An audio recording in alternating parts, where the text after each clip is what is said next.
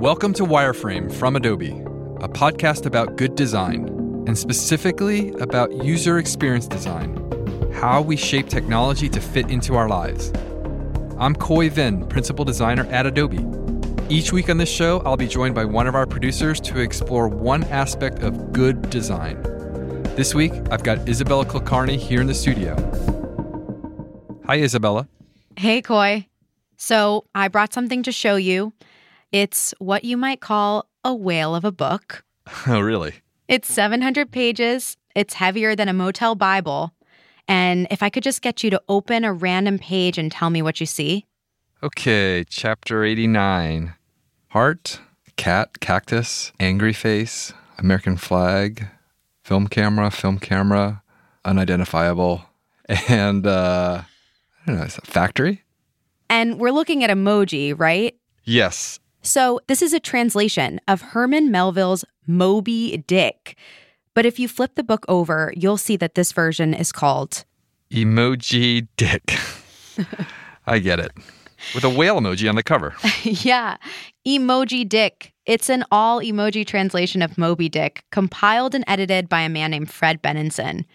And so on each page of Emoji Dick, you can see strings and strings of emoji. There are thousands in total, and together it tells the story of Ahab and the whale.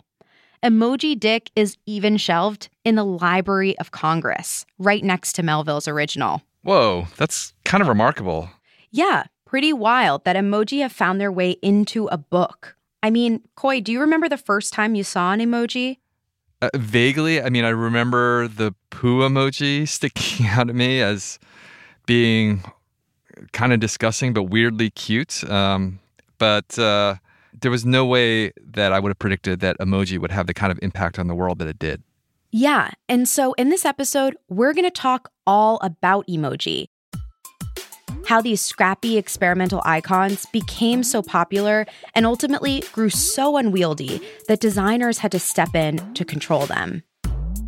So, Khoi, I learned that the earliest emoji set date back to the late 90s in Japan. They're introduced by this telecom company to help liven up people's texts and pagers. And you may remember this. The early set, they had this really pixelated look with a lot of geometric shapes. They're very early internet. Yeah, I remember them from the early 2000s when they first showed up in Gmail.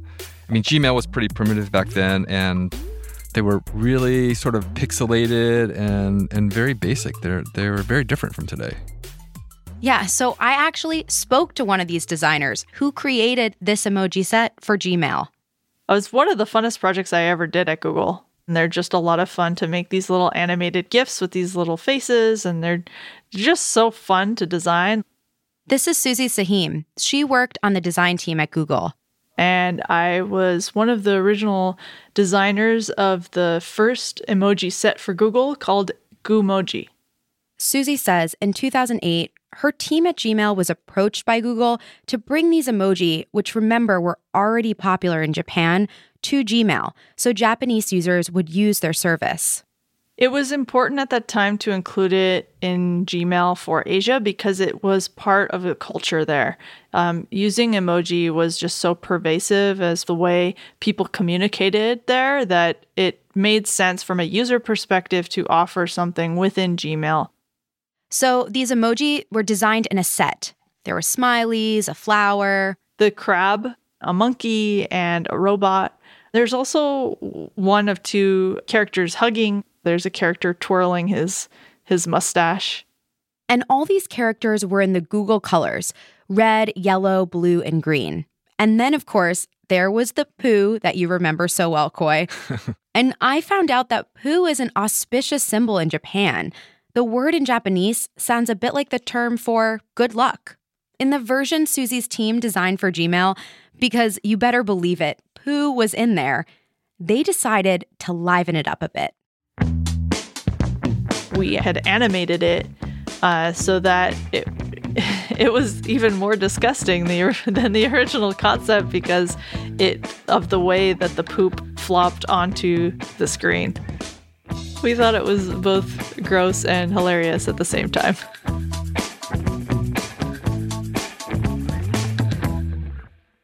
Yeah, that is so great. I mean, so much of design is so serious and it's about returning results for the business, but design is also about being human and bringing character and fun. And if something is a little bit odd or a little bit weird and it can make it through, I think that's terrific. It's probably one of the main reasons emoji worked so well, is they really connected with people. Absolutely, yeah. And Susie actually says that approaching design this way with humor and play, that was the spirit of this team. In fact, bringing these emoji to the global stage in Gmail was sort of an afterthought. We were really happy with what we created and decided it wasn't going to hurt us to make it available everywhere. The global launch was kind of a lark. Not even emoji's first designers expected much from them. But over the course of a couple years, that changed. The first emoji keyboard was officially announced on a smartphone in 2011, on the iPhone. And Coy, you may remember that suddenly a lot of people were using these little pictures in their texts. Yeah, that's a huge moment because it suddenly becomes much, much easier to use emoji because they're everywhere and you know that everybody's got access to it. That is a make or break moment. And so they've gone from this kind of like this frivolous thing that maybe you think people with a lot of time on their hands are using to something that's built into just about every single phone out there. It totally levels it up. Exactly. And people were really using emoji to communicate in all kinds of ways. As people are spending more and more time on their screens, emoji started to permeate everyday communication. For example, in email, in text, even dating apps. Emoji became a clever way of adding something lively to text conversations. Like, say you were sending a flirtatious text. Undoubtedly, almost all of the time, the text would end with a little heart. That's Marcel Danesi. He's a linguist at the University of Toronto, and as a professor of semiotics, Marcel's always on the hunt for interesting developments in language. If it was something that was ironic, there's a cat emoji, which I started to love. Love that cat emoji. It would be there at the end with its sardonic smile. To Marcel, emoji looked a lot like language. There were patterns and structure and a kind of grammar. So at the end of a thought, it has a punctuation function. But you tell me the difference between a period and a heart. Wow, what a difference. So emoji didn't replace words, it punctuated them. In the same way gestures work alongside some languages, like Marcel's native Italian. If you go to Italy in places like Naples, you can see people actually communicating to each other through gesture with very few words. It is a kind of visual gesture language that, however, goes a little bit beyond the semantics of ordinary language.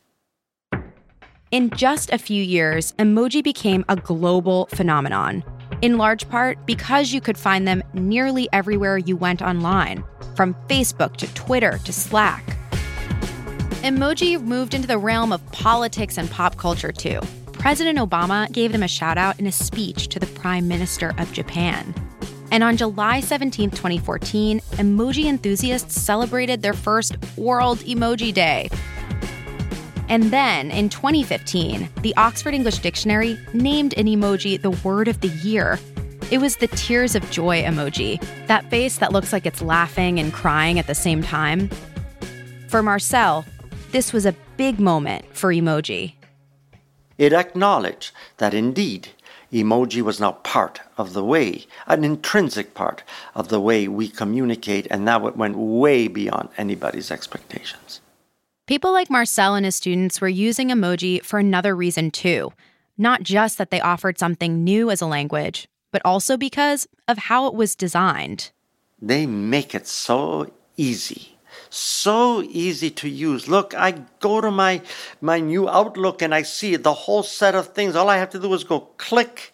Simplicity is one of the first laws of communicative change. In other words, because emoji are so simple, they're actually changing the way we communicate. So communicative change is a linguistic concept, but it's also a pretty basic component of interaction design. Is that right, Coy? Absolutely. If you want to change people's behaviors, making something simpler is one of the best ways to do that. But at the same time, simplicity can create other kinds of design challenges, especially when things get so simple They start getting used in ways that they were never intended to be used in the first place. After the break, we're going to find out what happens when something that was never supposed to be a language gets bigger than anyone ever intended. We'll be right back.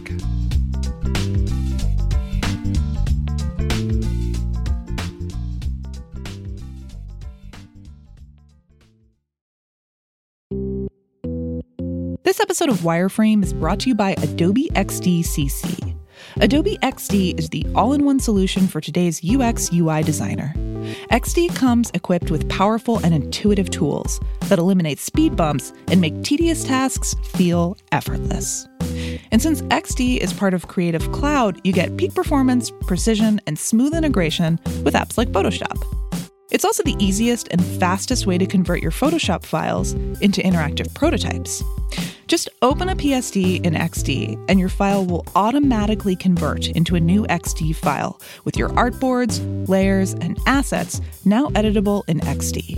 XD is natively designed for both Windows and Mac, so you get the same peak performance and precision no matter which platform you use. With the new starter plan for XD, bringing your concepts to life is fast, easy, and free. Get started today by heading to adobe.ly/Gimlet. That's adobe.ly/Gimlet. Welcome back to Wireframe. I'm Khoi Vinh, and I'm here with producer Isabella Kulkarni. When we left off, emoji had exploded across our devices, making their way to Facebook, Instagram, and Slack. But there's a problem for emoji, and it has to do with the technology that supports it. Khoi, have you ever had the experience of sending an emoji and having a jumbled mess of question marks appear, or like a black box instead of the thing that you meant to send? Yes, I have. That's a problem with the way devices are communicating the language to one another. The technical term is encoding. And in those early days, the encoding wasn't happening properly for emoji.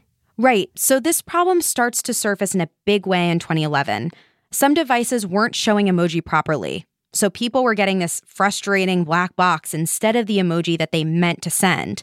And as emoji are growing in popularity, more and more people are seeing this, which isn't what we're used to with our communication. You know, we just expect things to mostly work. Yeah, we do. And the reason that mostly just works for language is because an organization called Unicode regulates the way these languages are encoded. Unicode's made up of software engineers and designers from all kinds of big tech companies like Microsoft, Google, Apple. Adobe's a part of Unicode too.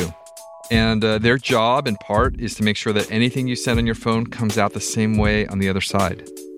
But they weren't doing this for emoji until emoji started to get super popular.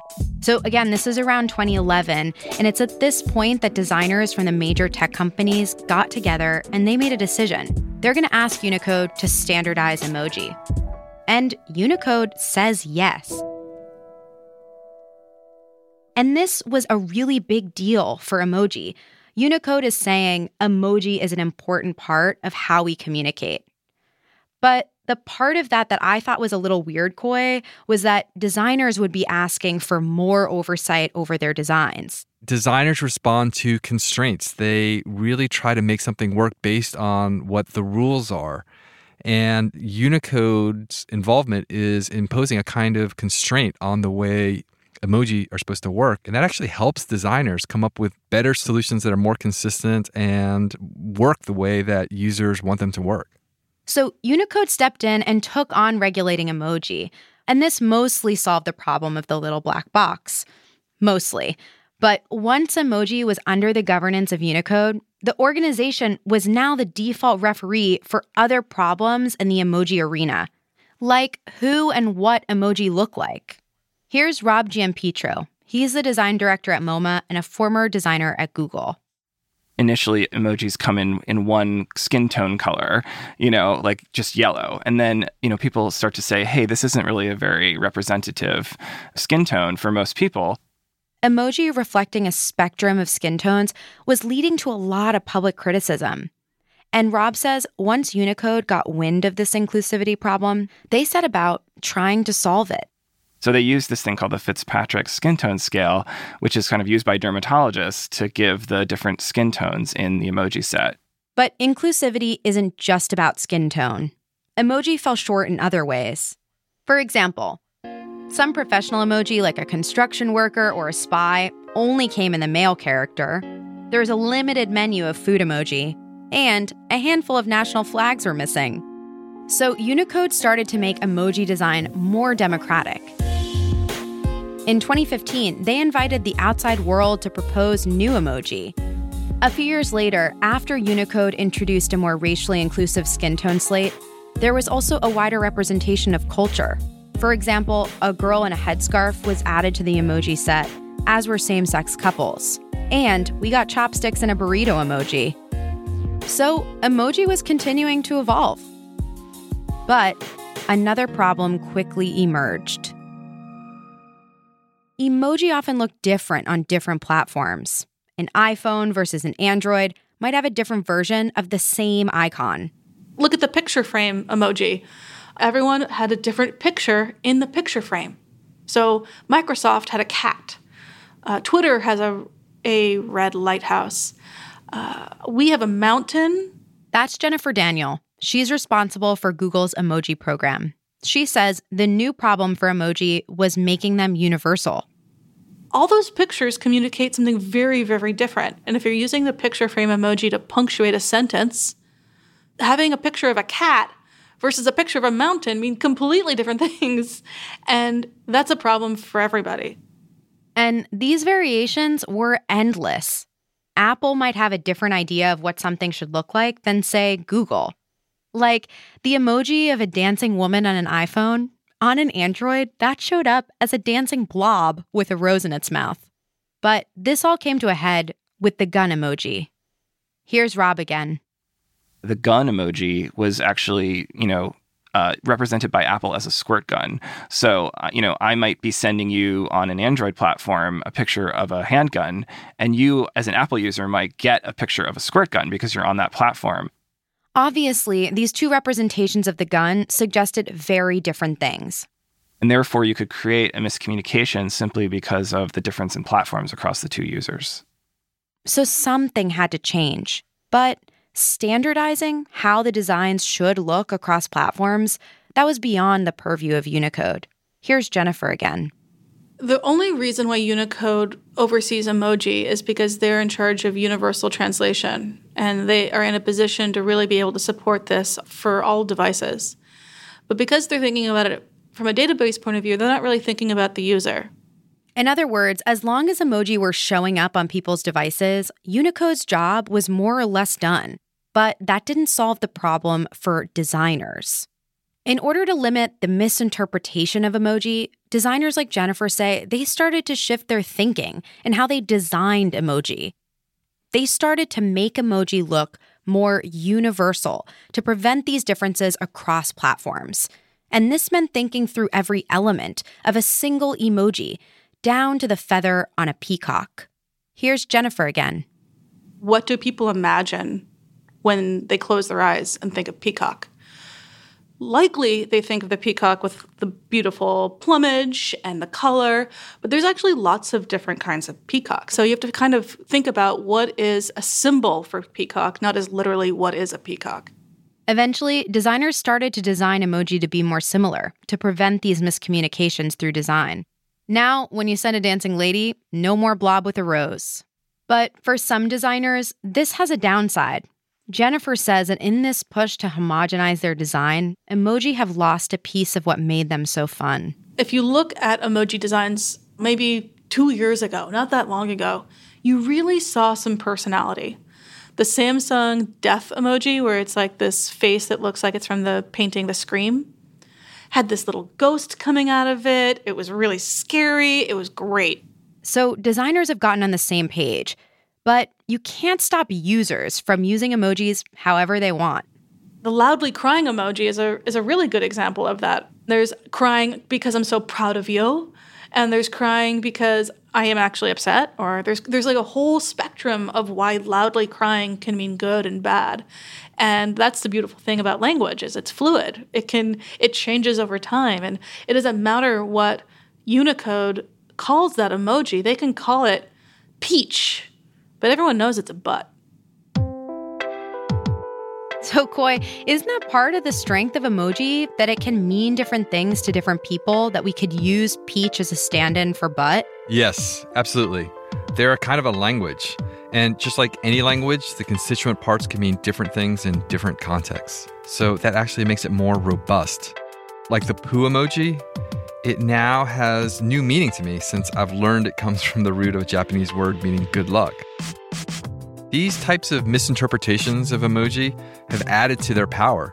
They've actually created new meanings. Yeah, and in this way, we're kind of back to the start of this wild west of designing a new language for screens, where the meaning of emoji is fluid, constantly changing, and evolving. Here's Jennifer again. People use emoji to connote their gender. People use emoji as like who they are. They're like, I am pink flower, lightning bolt, dolphin. That's who I am. So, Coy, if we're at a place with emoji where they represent how people identify, that seems like a really big design task. Yeah, it is. I think what you see with emoji is that the designers are watching what users are doing and trying to reflect those changes, those patterns of behavior in new versions of emoji. And that, in turn, influences users again. So it's like a virtuous cycle. And actually, any technology needs to do this. It needs to keep pace with the way users are changing if it wants to sustain itself and continue to be relevant. Yeah, Jennifer agrees with you. If emoji can't keep up with the complexities of gender, of identity, of what people talk about, then it will become outdated. The world moves very, very fast, right? And so to keep up, to be relevant, but also be timeless, there's a lot of tension in there. I mean, it may sound like the story of emoji has been very rocky, but this is actually what it means to design things that people use. This is interaction design. There's a balancing act between technology, design, and the user. And to make it work, there has to be a feedback loop that unites all three of them. The lesson here, I think, is that you can't ever be sure what the effect of your design will be. You have to be open to reinterpreting your work. You might think you're making a toy, but you might wind up creating this powerful communication tool, an entire language. And then one day, your toy, it winds up in the Library of Congress.